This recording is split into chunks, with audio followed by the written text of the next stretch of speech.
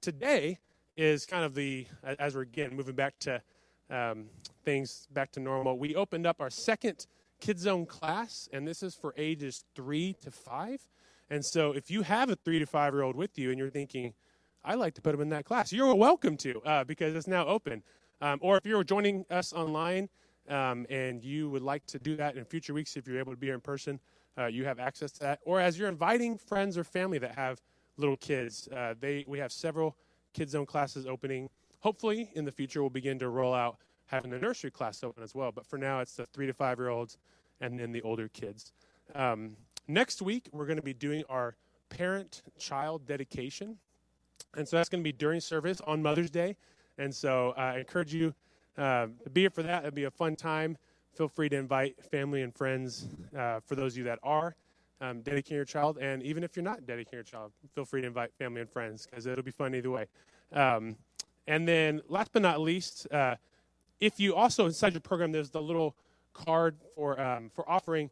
You're welcome to use that. And if you decide to use that, or if you decide not to use that, there's several ways to give. You can give online, or you can also just put it in the offering basket over there by a guest resource table if you want to do that on your way out. And so thanks for joining us this morning. Let me pray for us, and then we will continue into worship.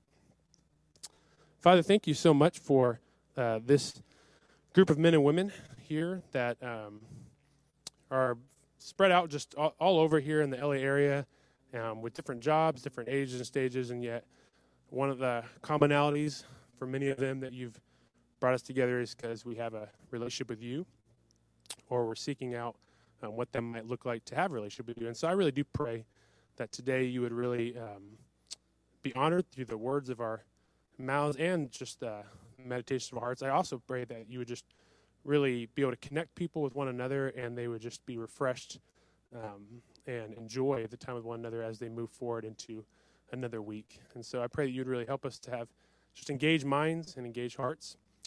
Pray for all the teachers in the Kids Zone area as we're starting up the new class, that would just go really well, and the kids would have a really helpful and enjoyable time there. So we ask this in the name of Jesus. Amen.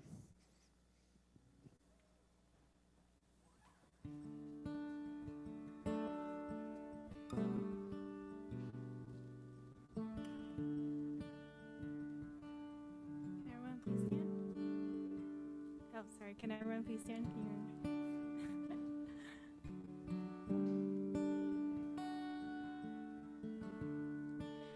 There's nothing worth more that will ever come close. Nothing can compare. You're our living hope. Your presence, Lord.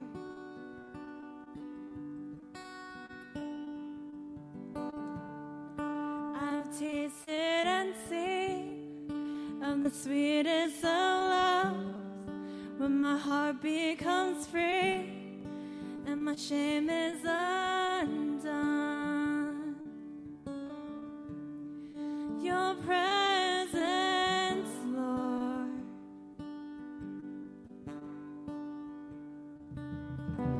Holy Spirit, you are welcome here. Come flood this place and fill the atmosphere. Your glory, God, is what our hearts long for, to be overcome by your presence, Lord.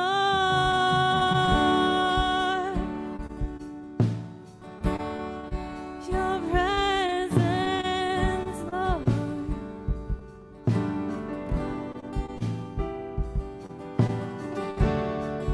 There's nothing worth more that will ever come close. Nothing can compare.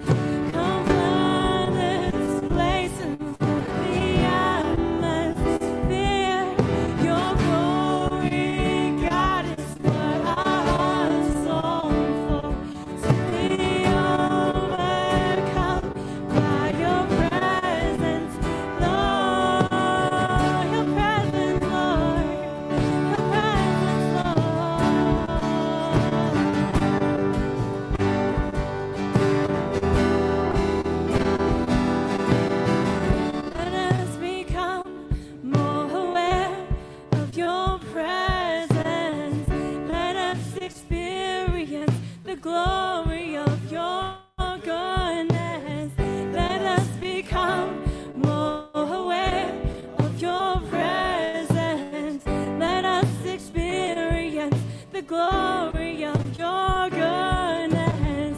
Let us become more aware of your presence. Let us experience the glory of your goodness.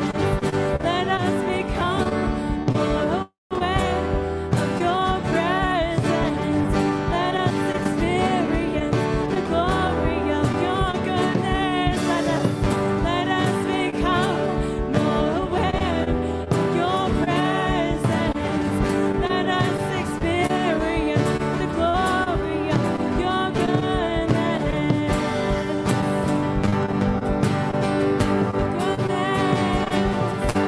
Holy Spirit, you are welcome here.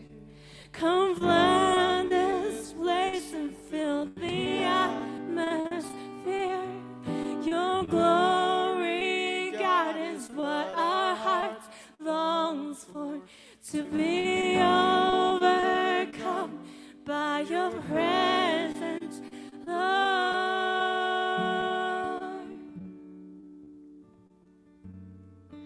Your presence, Lord. Come, Holy Spirit, come. Sing with me last time.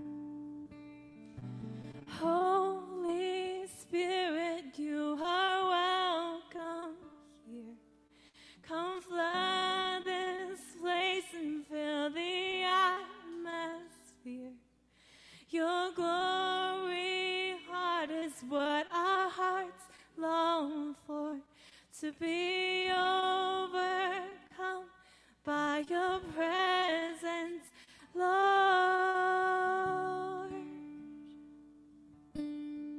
Dear God, we welcome you here today. Dear God, despite whatever is going in our lives, you are so good. You are so present.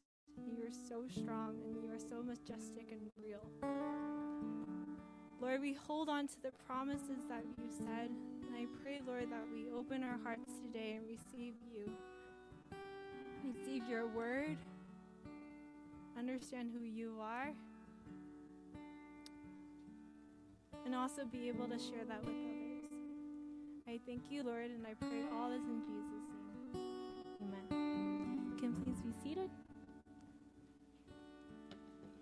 And we're We're going to welcome John up for the message, yeah. Everyone can be seated, except John. Do we have a little stand or anything? Do we have a music stand or something? Yeah. Well, good morning, everybody. Lovely to see you all. Thank you very much.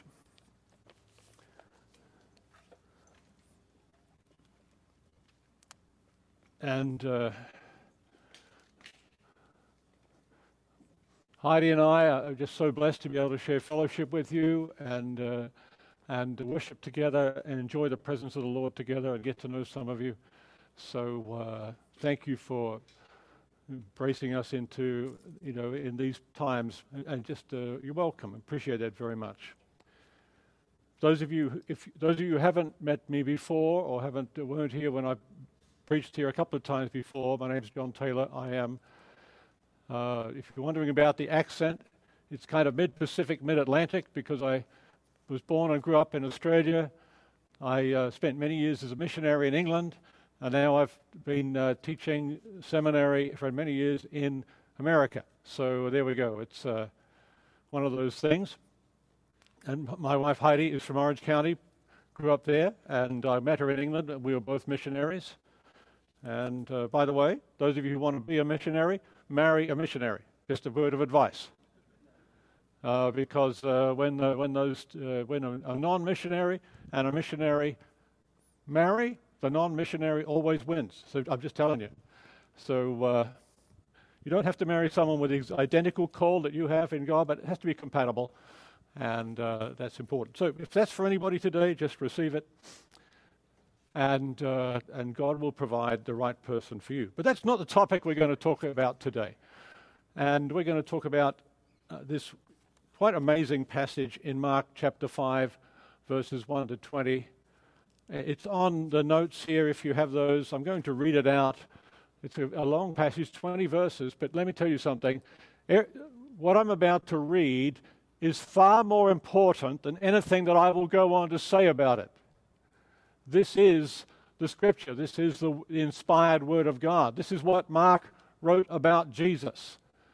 And every word of this is true, and every word of this is inspired by God, and it's absolutely vital that we listen to it, let it soak into our minds and our hearts.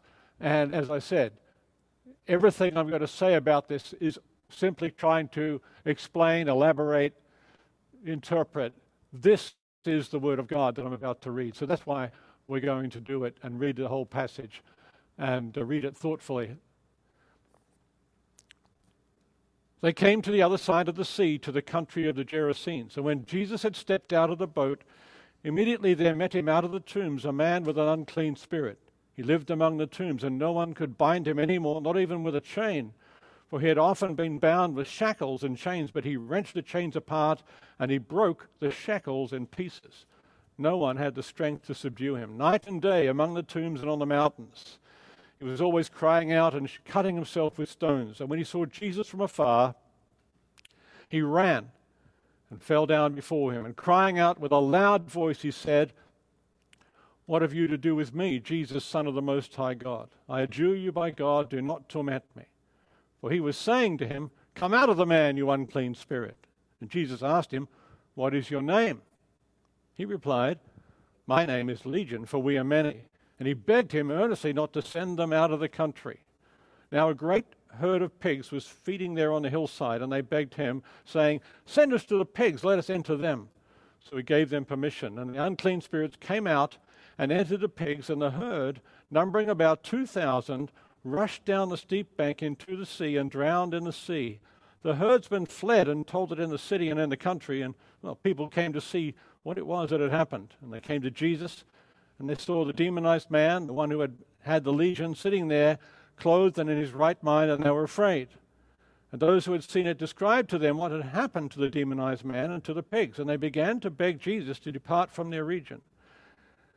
And as he was getting into the boat, the man who had been demonized begged that he might be with him, and he did not permit him, but said to him, "Go home to your friends and tell them how much the Lord has done for you and how he has had mercy on you." And he went away and began to proclaim in the Decapolis how much Jesus had done for him, and everyone was amazed.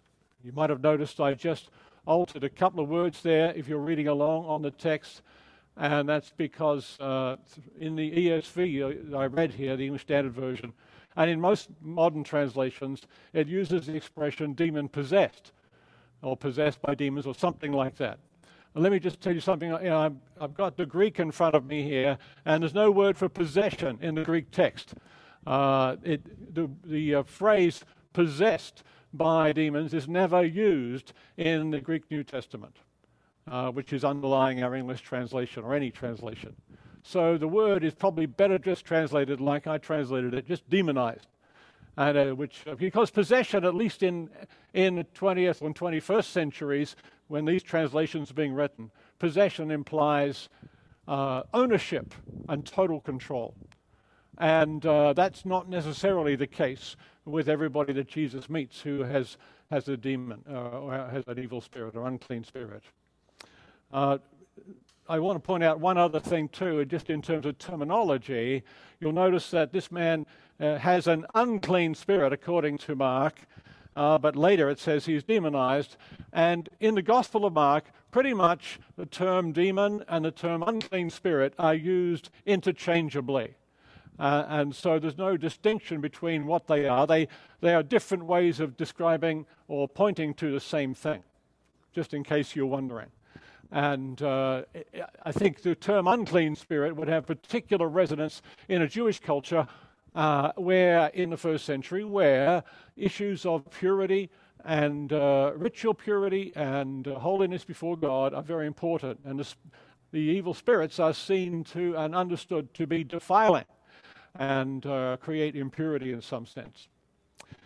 So that's just by way of explanation before we get into what we're going to say about all this. This is a strange passage. This This is a very odd passage. So many things in here. What a strange world it is. Unclean spirits, whatever that means. We've got unclean spirits. We've got oaths. We've got demons who speak. We've got demons who enter pigs, and pigs who rush into the lake and are drowned. What kind of world is this that we enter when we read Mark 5? Does that sound like your world, the world that you're living in? And we, as a product, most of us here, as a product of a kind of rationalist education and a naturalist mindset, right, find it very odd to dive into the pages of the Bible and find these things happening with oaths and angels and demons and spirits and curses and blessings and deliverance and all these odd things that are going on. It seems like not only a whole nother time 2,000 years ago, it seems like a different world altogether, like something out of a fantasy movie or book. Let me tell you something. This world that we read about in Mark 5, this is the true world. This is not the entire picture of the world, but it's the world as it is, and as it was, and as it is. This is Jesus' world. You're just living in it, right? This world is Jesus' world. You are just living in it. And it's not the Bible that's got it wrong about the nature of reality and the nature of truth and the existence of spirits, and it's our modernist mindset or postmodernist mindset that has rejected many of these things in the Bible as somehow the product of a pre-modern education or the product of something out of the myths and legends books. This is the true world, the world in which evil spirits exist, but also the world in which they are overcome by the word of Jesus.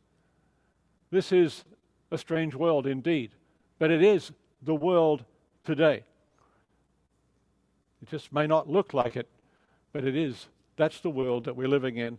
This is Jesus' world. We are just living in it.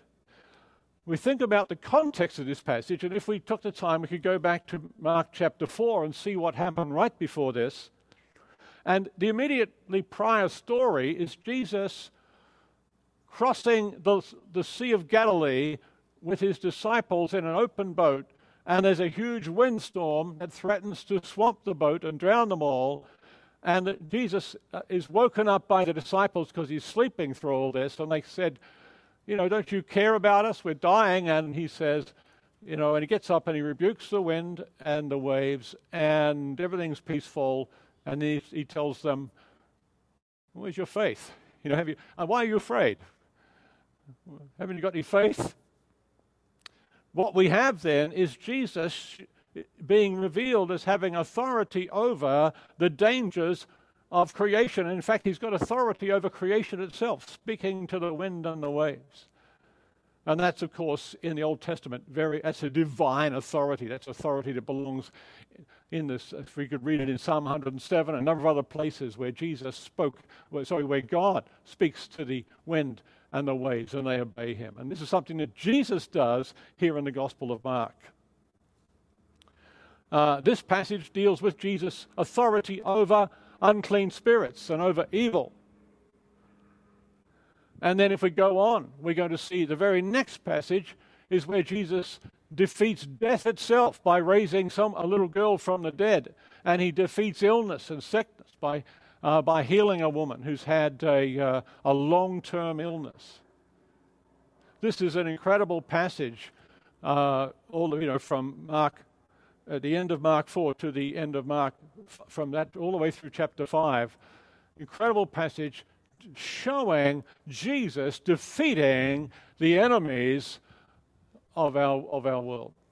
Evil and chaos and death and illness and all these things that stand that come as deadly in our world. And Jesus defeats every one of them.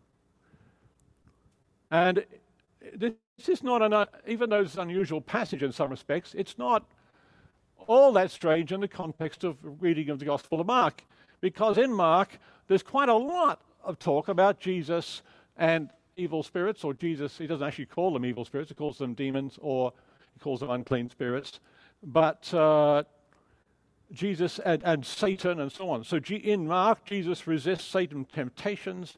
In Mark, Jesus commands the unclean spirits with authority, they obey him. In Mark, Jesus sets people free from demonic power. In Mark, Jesus gave his disciples the authority to cast out demons. And in Mark, Jesus was frustrated because his disciples couldn't cast out a demon when they should have been able to. And he said, "How long do I have to put up with you lot?" That's what he said to them. When he was frustrated at their unbelief. And in Mark, Jesus is accused of casting out demons by Satan's power. And he's accused himself, not only of being crazy, but of having an unclean spirit. So there's a lot of what we might call spiritual warfare going on in Mark, and Jesus wins in these occasions. And so this is, Mark is showing us who Jesus is and what he's like. And whenever you read the Gospels, you're going to have this question, what's this telling us about Jesus? Because the Gospels are all about Jesus. And you can hardly go wrong in any passage in the four Gospels by asking this question. What is this saying about Jesus? Now, when we read the Bible, we often want to ask, where am I in this text? Where does it relate to me? I want to find myself in the Bible. And that's natural, that's okay. But before you find yourself in the Bible, find Jesus in the Bible. Find what the Bible's wanting to tell you about Jesus. And then you can ask him, where do I fit in this story? So, with all that by way of context, let's get right into the passage.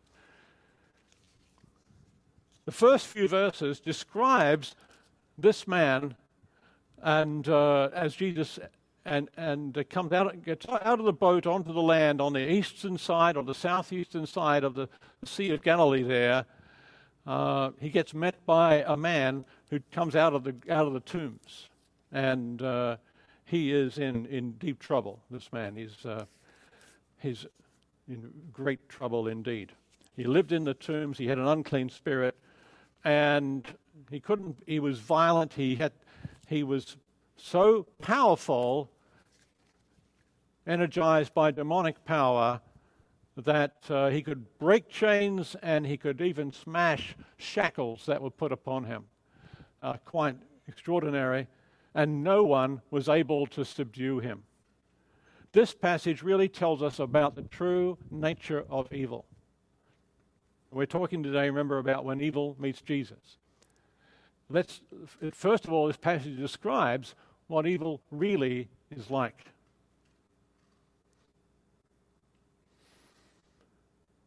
This is a man who is living alone. Evil is ultimately isolating. We might think of sometimes in popular culture, we picture hell as a kind of party organized by the devil. But really it's not. And if in C.S. Lewis's vision of hell, it's the great divorce. Hell is a place where you live further and further apart from one another until there's no one around and you're totally isolated. This is a man alone. Not only is a man alone, he's a man who is controlled by impulses beyond his own strength that he just can't subdue. Evil wants to get a hold of you and control you. Evil wants to isolate you. And this is a man who is self-destructive. He is cutting himself with stones, and he's living a a life of which is going to only to end in one way. He's going to die at some point. But he's cutting himself, he's injuring himself, and so evil is self-destructive, and it's destructive to the human person, to the body and soul. And evil is anguishing. It creates great torment and anger. And this all night, he's in the mountains and on the tombs, he's crying out. And this picture of this man living in a cemetery is just, it's so heart-wrenching. This man had a mother and a father. This man has a family, and yet he's just become like a monster. And this is what evil is really like when it is fully released into the world. It's not attractive. There's nothing attractive about the darkness of evil when you see it fully realized in the life of a person like this, as the unclean spirit has got a hold of him. This is the true nature of evil. This is the man who comes to meet Jesus, and yet still a man. Still a man. And so, what happens when evil meets Jesus? Well, the first thing to say here is that he runs to Jesus, which is interesting. And I don't think scholars are totally in agreement about whether this is the Spirit kind of running him to Jesus or whether this is him running to Jesus. He doesn't seem to have the ability even to speak for himself. But perhaps he had enough will left to run to Jesus. And I think that's the way I see this. If all he can do is run and kneel at the feet of Jesus. When he saw Jesus from afar, he ran and fell down before him. Listen, if you want to take even just one little thing home from this morning, run, don't walk to Jesus. Run, don't walk to Jesus when you are struggling with evil and trouble and anguish, suffering. Run to Jesus. Even if you don't know how to say what you should say, if you don't know, even if you can't speak, run to Jesus. But evil, so as he runs to Jesus, we find out something about evil. First of all, we find out that evil reacts to the presence of Jesus. Evil reacts to the presence of Jesus. I was once speaking in a university context to a Christian group at a university, and they had publicized this event for people who weren't just members of the group, and quite a lot of people came, and I was going to talk about Christianity and the occult. And so there was all sorts of people out there in the crowd, and the believers on campus had organized a kind of prayer chain, a prayer group, that the whole time this meeting was happening in an auditorium, they had a group praying in the room at the back the whole time for everybody who was going to be there, because they wanted to reach people for Jesus. But it turns out there was another group also doing a kind of prayer in the lobby outside. There was a group of witches who were in there doing their little thing in a circle and praying to their gods against what was happening in the meeting. And then it turns out that there were also occultists who had come to hear what was going to be said. And I was at a point in the message when I was listing just some certain kinds of occult practices that are anti-God and anti-good and so on, and that are damaging to the humans. Suddenly, these two girls stood up and started shouting, and they actually were three of them. Then they started shouting, and they wanted me. The problem was this: I had not named their particular variety of witchcraft, and you didn't mention that. They really wanted to be acknowledged, and I wouldn't name it, but they were reacting. They just couldn't keep quiet. They were reacting, and they got whatever spirit was energizing them. Was upset because it had not been named. And they wanted to interrupt the course and interrupt the whole procedure. But they're reacting to the presence of God as the believers gathered together and people were praying. And something in them couldn't help reacting. It's interesting. Evil here shouts and blusters. As he comes in verse 7, he's shouting with a loud voice. He's just shouting. And evil, that's what evil does. Evil reacts to goodness and to God and to the presence of Jesus with shouting and blustering and noise. And what does it say? He says, "What have you got to do with me, Jesus, Son of the Most High God?" This is fascinating because in this text, Jesus' identity is revealed. This is a key little line in our passage. Jesus is being shown to be, is being revealed by Mark. At this level, the demons know the truth. Jesus is the Son of the Most High God. This, by the way, the Most High God is a phrase, a description of God. It's used quite a lot in the Old Testament in Hebrew, El Elyon, or sometimes just Elyon. But it was also a term for God that was sometimes used in the Greco-Roman world of the Eastern Mediterranean in the first century, where our gospel is set. That was the idea of God being the Most High was often used by Gentiles about the God of the Jews, the God of Israel. And so this man, by the way, is probably a Gentile. He's living on the eastern side of Galilee, Lake of Galilee, in the Decapolis area, which is largely inhabited by Gentiles and not by Jews. So the demon understands who Jesus is. But listen, evil sometimes acknowledges the truth only to dismiss it as irrelevant. Evil acknowledges the truth sometimes only to dismiss it as irrelevant. He says, "What have you got to do with me, Jesus, Son of the Most High God?" Wow.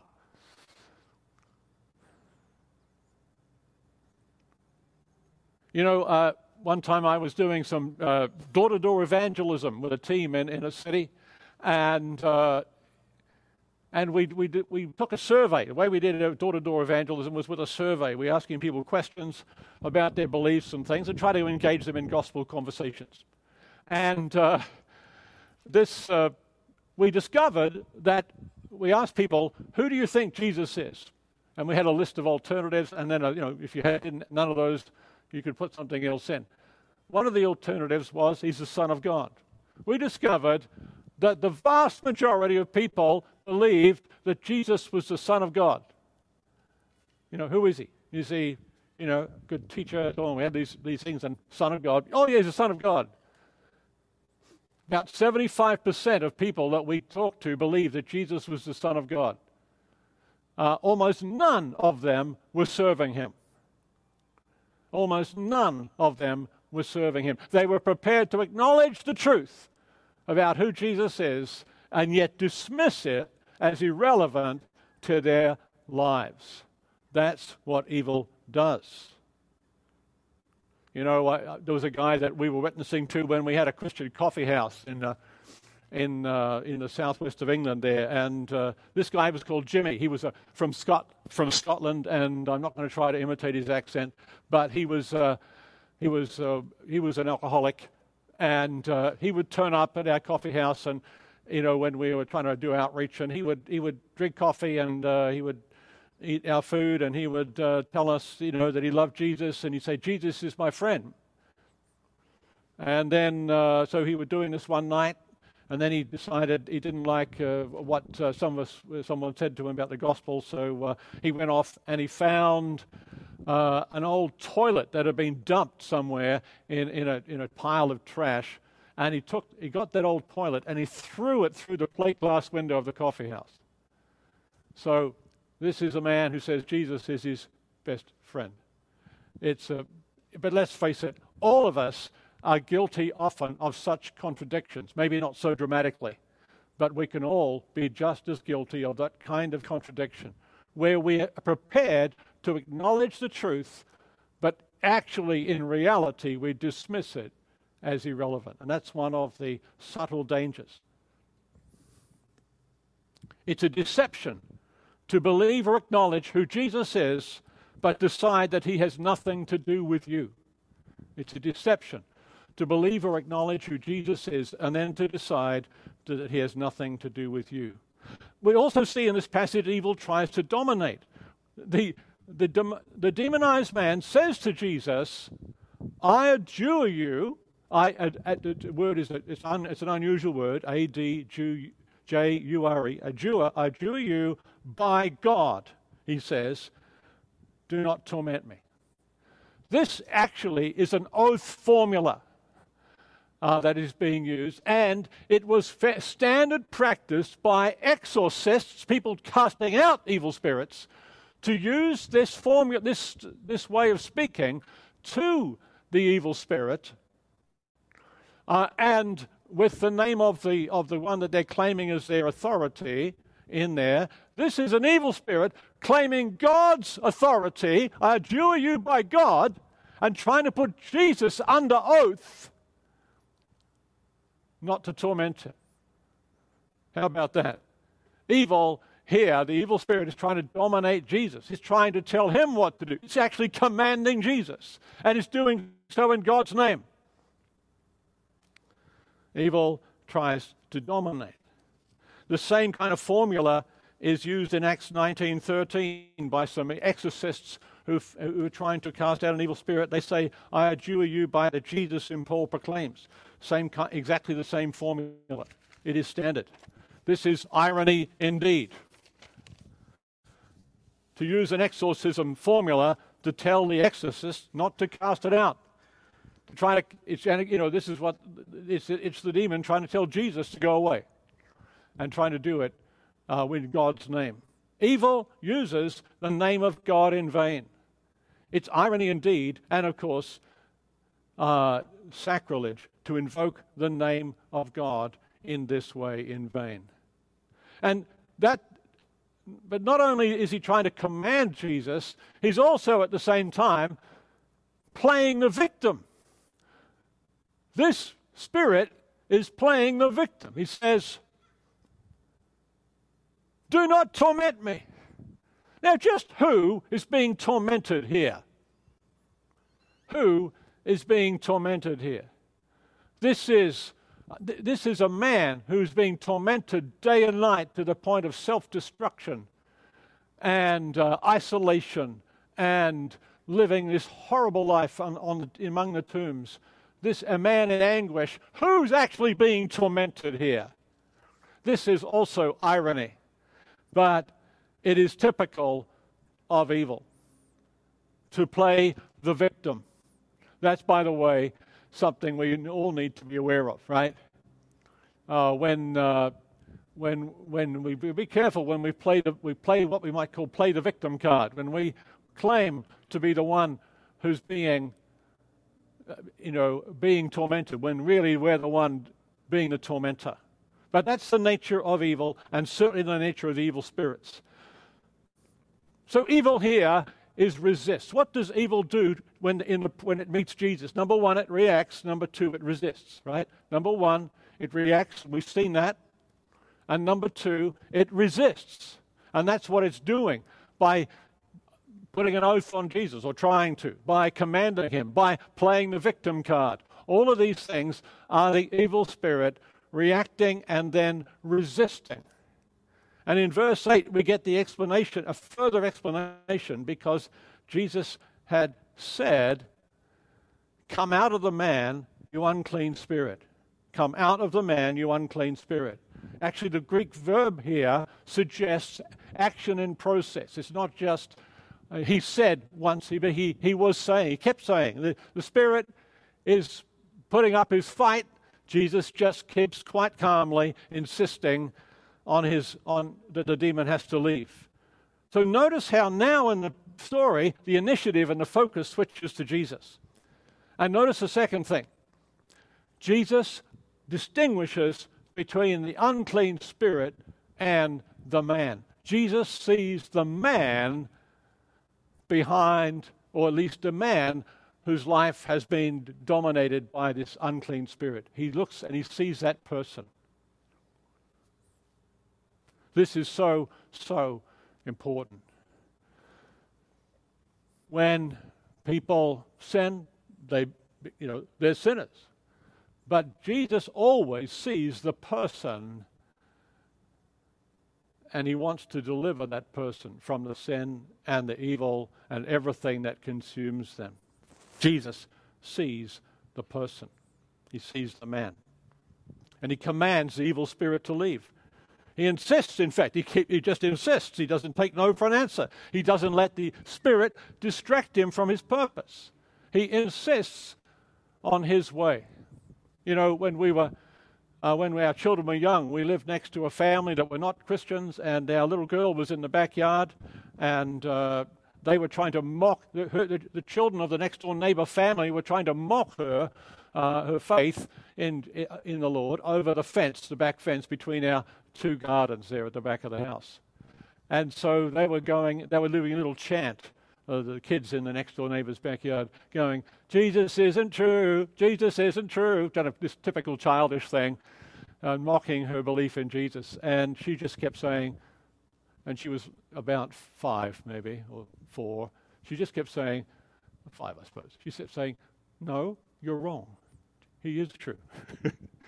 And she just kept saying it until they gave up.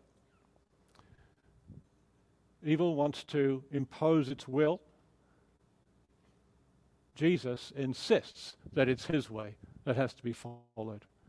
And we can never, ever give in to the evil purposes. Now, the next thing that happens in verse 9 is that Jesus identifies the evil. But he says this by asking the man, "What is your name?" Now, some people think this is Jesus trying to identify the name of the Spirit, because that was a kind of part of first century technique for dealing with evil spirits, unclean spirits, was to find their name, and that gave you a kind of authority over them. So that's possible. That could be happening, but I think what's happening is Jesus just wants to know the man's name. I think this is actually showing Jesus' concern again for the person. He asks his name. Now, the man still can't speak for himself. It's actually the Spirit who answers in a kind of boastful way. "My name is Legion," he says, "for we are many." And of course, Legion is not really a name, is it? It's just a number. A legion was a unit of the Roman army. It was the largest unit in the Roman army. It consisted of anywhere between 4,000 to 6,000 men. Now, that doesn't mean necessarily that there were 6,000 or 5,000 demons in this man, but there were a lot. There were many, and there were 2,000 pigs, which rushed into the sea, into the lake a little bit later. So this is a kind of boast, not a name, but it at least is a kind of name. And what we have now, and I just want to point out that this Spirit has been speaking all along. Evil has a name. It's personal. Evil is not just a principle. Evil is not just a principle. It's not an impersonal force, such as in the Star Wars series, right? Evil is not the dark side or the balancing side of reality. Evil is personal. The devil is a person. He's got personal attributes. And the spirits have personal attributes, the evil spirits. Just like good has a name. It's God. Except, of course, there's no comparison between the two of them. So, but this is quite a boast. But what can Jesus be expected to do with thousands of tormenting, powerful, and violent demons inhabiting the one man, like the Roman soldiers occupying Israel? What can Jesus be expected to do with literally thousands of unclean spirits inhabiting this man? Well, that's when we get, that's what this story shows us. Jesus delivers. So this man, or the spirit in him, begged Jesus earnestly not to send them out of the country and, rather send us into those pigs. Now, it's kind of a strange passage, but it seems like the unclean spirits are to some extent territorial. They want to stay in their own territory. And look, of course, we know that evil spirits are not omnipresent, right? They're only in one place at one time, and there might be some kind of organization in amongst their hierarchy in some way, but at least they're only in one place at one time. So they may be an area, so that's possible. But it also suggests that they're desperate for a body. They're desperate to express themselves or what they want to do is express themselves through a person, and if not a person, at least in this case, through an animal. But of course, what happens is the pigs were so disgusted they committed suicide. So that I'm not sure if that's what really happened, but it was counterproductive. The pigs died, and the spirits lost their body that they were seeking to inhabit. So quite interesting. But what this passage shows is the unclean, deadly, and destructive nature of evil. But it also shows the awesome power of Jesus, greater than the most powerful of evil spirits. Jesus, just by his word, cast these things out. Praise the Lord. Now, the final part of the passage is the interpretation of these events, because in the Gospel of Mark, when things happen, quite often we get little clues as to how people were reading it, how they were seeing it, how they were understanding it, and that'll help us interpret what's going on. So the herdsmen fled. They told it in the city and literally in the fields, and people came to see what's happened. Man, this is amazing. And they came to see Jesus, and they saw this demonized man, the one who previously had a legion, sitting there clothed and in his right mind, and they were afraid, it says. The people from the surrounding area, they saw and heard what had happened. They were afraid. Guess what? That's the right response, first of all. It's right to have that awe and fear when Jesus acts in power. It is a fearful thing. It's right. And it's a wonderful thing. In the previous account, right before this passage, immediately before this passage, when Jesus speaks to the wind and the waves and calms the storm, the disciples were afraid. And they were greatly afraid. And they said, it literally says they feared a great fear. It's kind of a way of saying, they were really afraid. But then they said, who is this that even the wind and the sea obey him? That's what they said in Mark 4:41. You see, they were afraid, but in their fear, they asked the right question.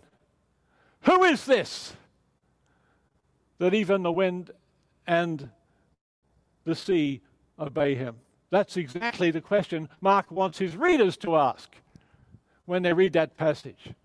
But these people, when they see what Jesus has done, this deliverance of this man sitting there, put his clothes on, he's in his right mind, sitting down, totally transformed, utterly transformed. They're afraid.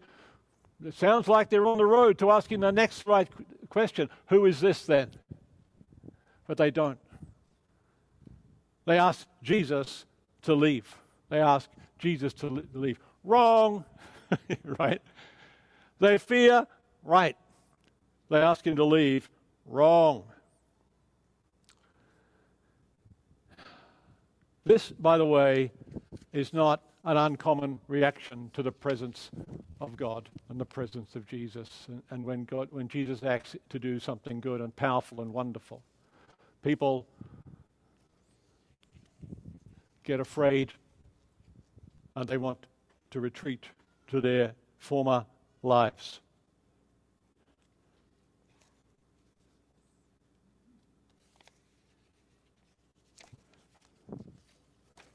Where's my notes gone? Here we are.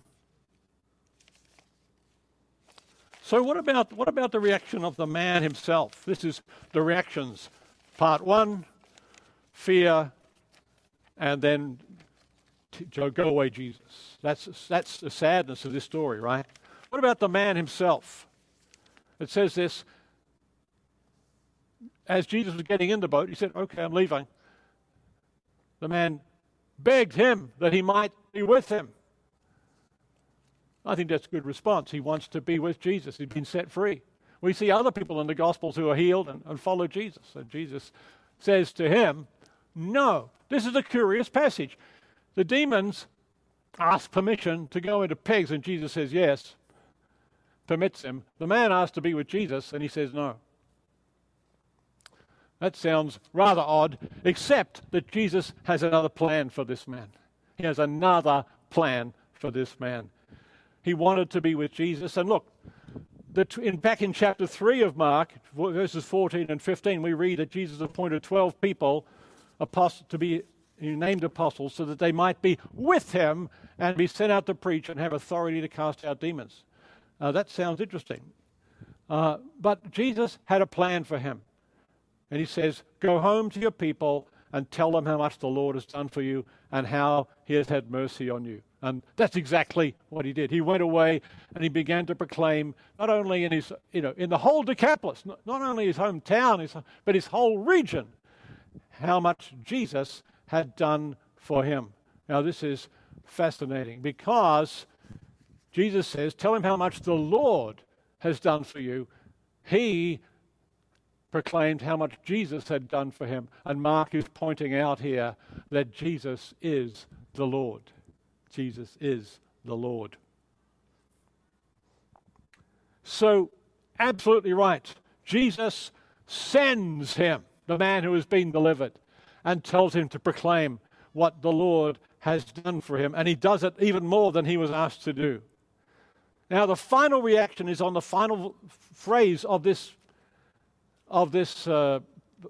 passage, and it says, everyone marveled, or everyone was amazed. That's reactions part 3, is what happens.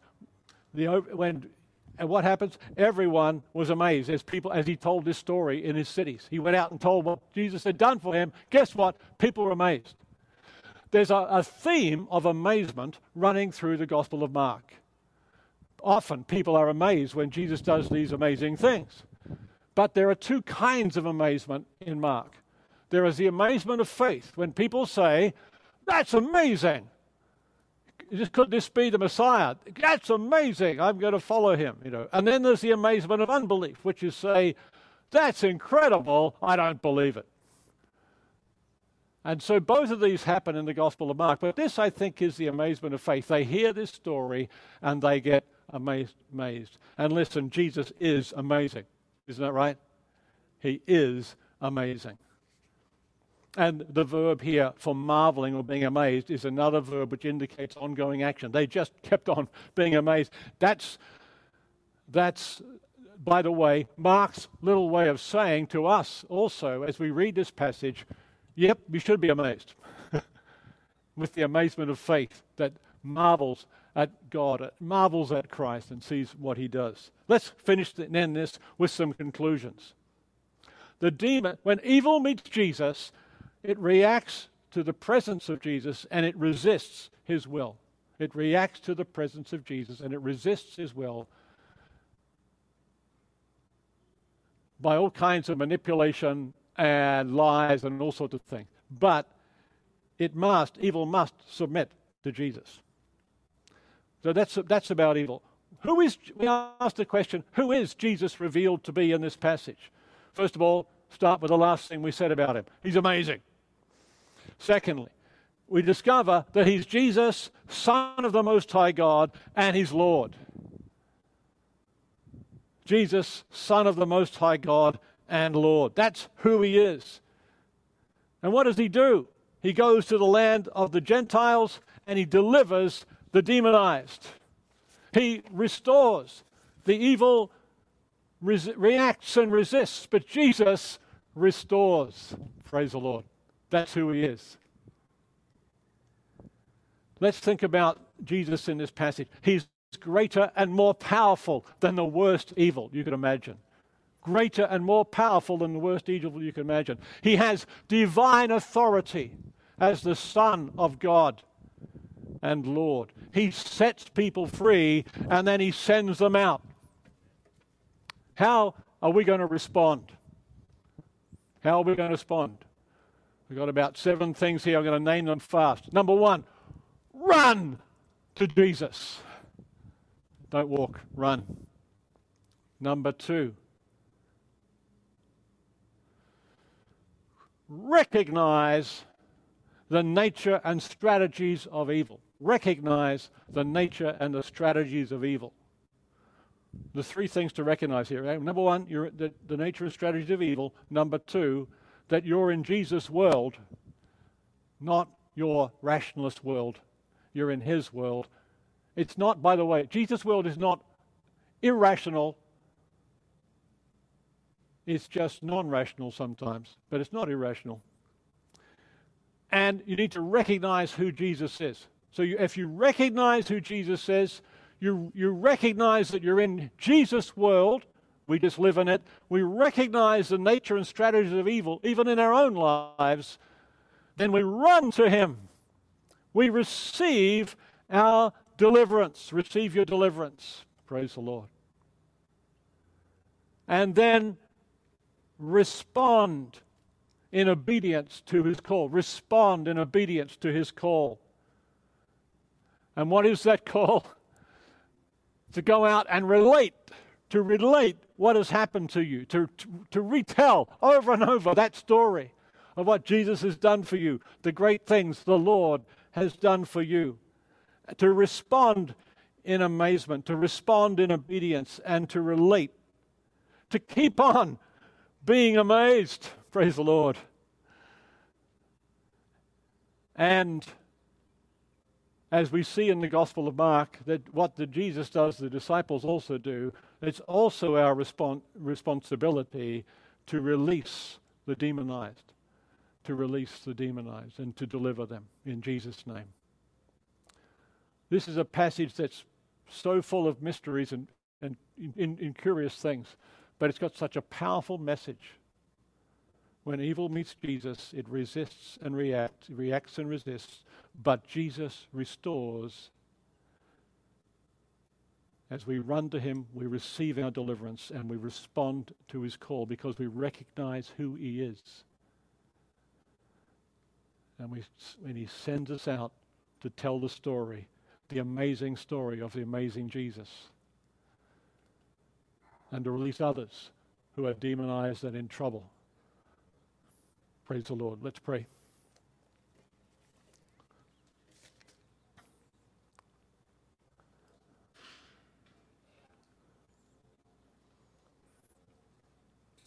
Lord, our Lord,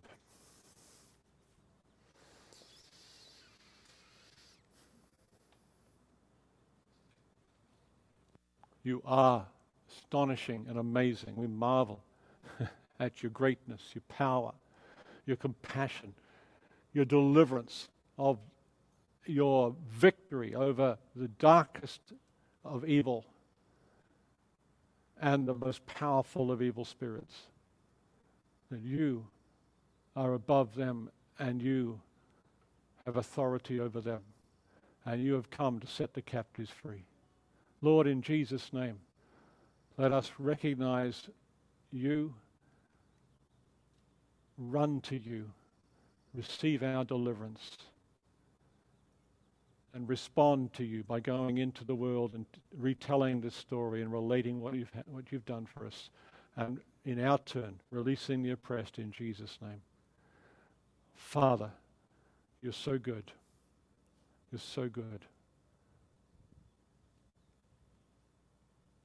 Father, in Jesus' name. And I just pray for anybody listening or here today that needs to run to Jesus, perhaps for the first time, to say, be my Lord, my Savior, my deliverer. Set me free from the evil and the anguish in my life. Pray for those ones because they're free now in Jesus' name to do that. We thank you, Lord. Amen.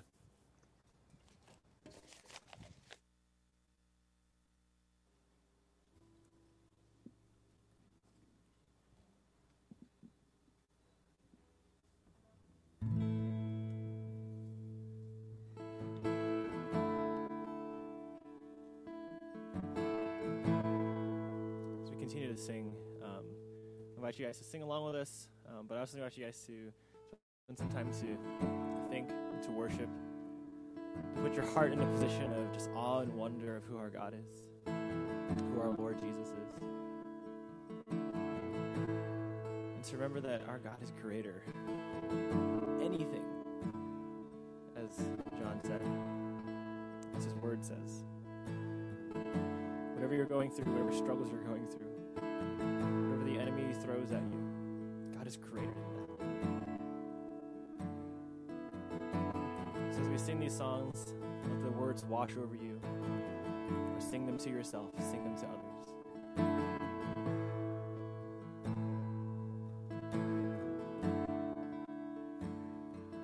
This is how I find my battles. This is how I find my battles. This is how I find my battles. This is how I find my battles. This is how I find my battles. This is how I find my battles. This is how I find my battles. This is how I find my battles. It may look like I'm surrounded, but I'm surrounded by you. It may look like I'm surrounded, but I'm surrounded by you, Jesus. It may look like I'm surrounded, but I'm surrounded by you. It may look like I'm surrounded, but I'm surrounded by you. 'Cause this is how I find my battles. This is how I find my battles. This is how I find my battles. This is how I find my battles. This is how I find my battles. This is how I fight on our knees, Lord. This is how I find my battles. As you fight for us, Jesus. It may look like I'm surrounded, but I'm surrounded by you. It may look like I'm surrounded, but I'm surrounded by you. It may look like I'm surrounded, but I'm surrounded by you. It may look like I'm surrounded, but I'm surrounded by you, Jesus. It may look like I'm surrounded, but I'm surrounded by you. It may look like I'm surrounded, but I'm surrounded by the King of Kings. It may look like I'm surrounded, but I'm surrounded by you. It may look like I'm surrounded. Oh, but I'm gonna see a victory. I'm gonna see a victory. For the battle belongs to you, Lord. I'm gonna see a victory. I'm gonna see a victory. For the battle belongs to you, Lord.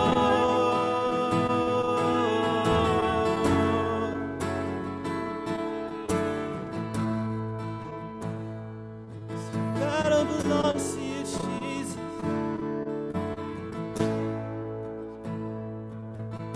The weapon may be formed, but it won't prosper.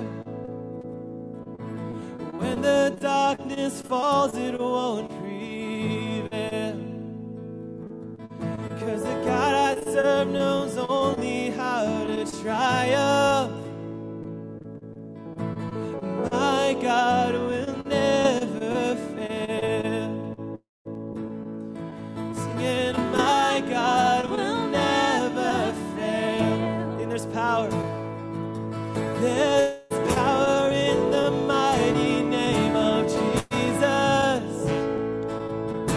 And every war he wages, he will win. I'm not backing down from any giant.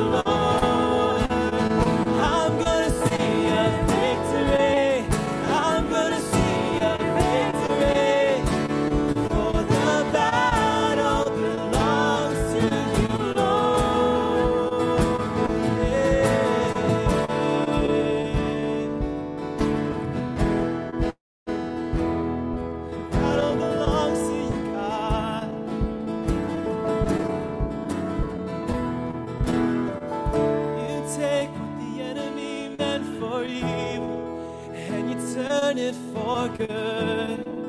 You turn it for good. You take what the enemy meant for evil and you turn it for good. You turn it for good. Stand with us and sing it in faith. You take what the enemy meant for evil and you turn it for good. You turn it for good. You take what the enemy meant for evil and you turn it for good. You turn it for good. And I'm gonna see a victory. I'm gonna see a victory. For the battle belongs to you, Lord. I'm gonna see a victory.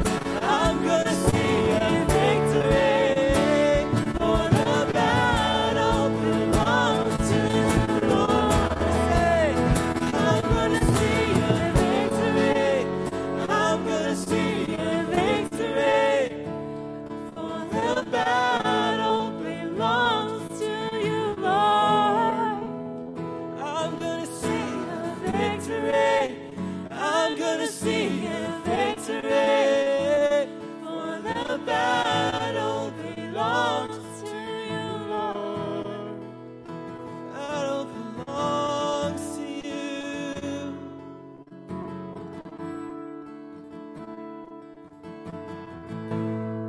One who's enthroned, one who took our place.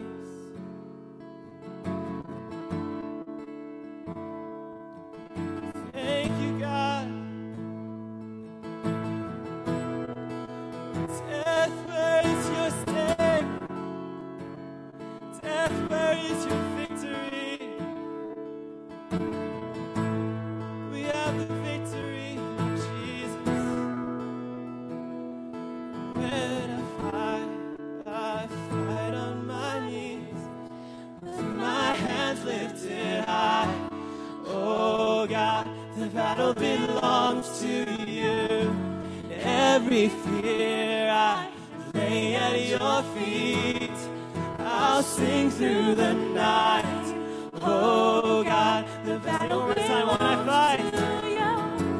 When I fight on my knees, with my hands lifted high. Oh God, the battle belongs to you. Every fear I lay at your feet. I'll sing through the night. Oh God, the battle belongs to you. Almighty fortress, you go before us. Nothing can stand against the power of our God. You shine in the shadows. You win every battle. Nothing can stand against the power of our God. Almighty fortress, you go before us. Nothing can stand against the power of our God. You shine in the shadows. You win every battle. Nothing can stand against the power of our God. And almighty fortress,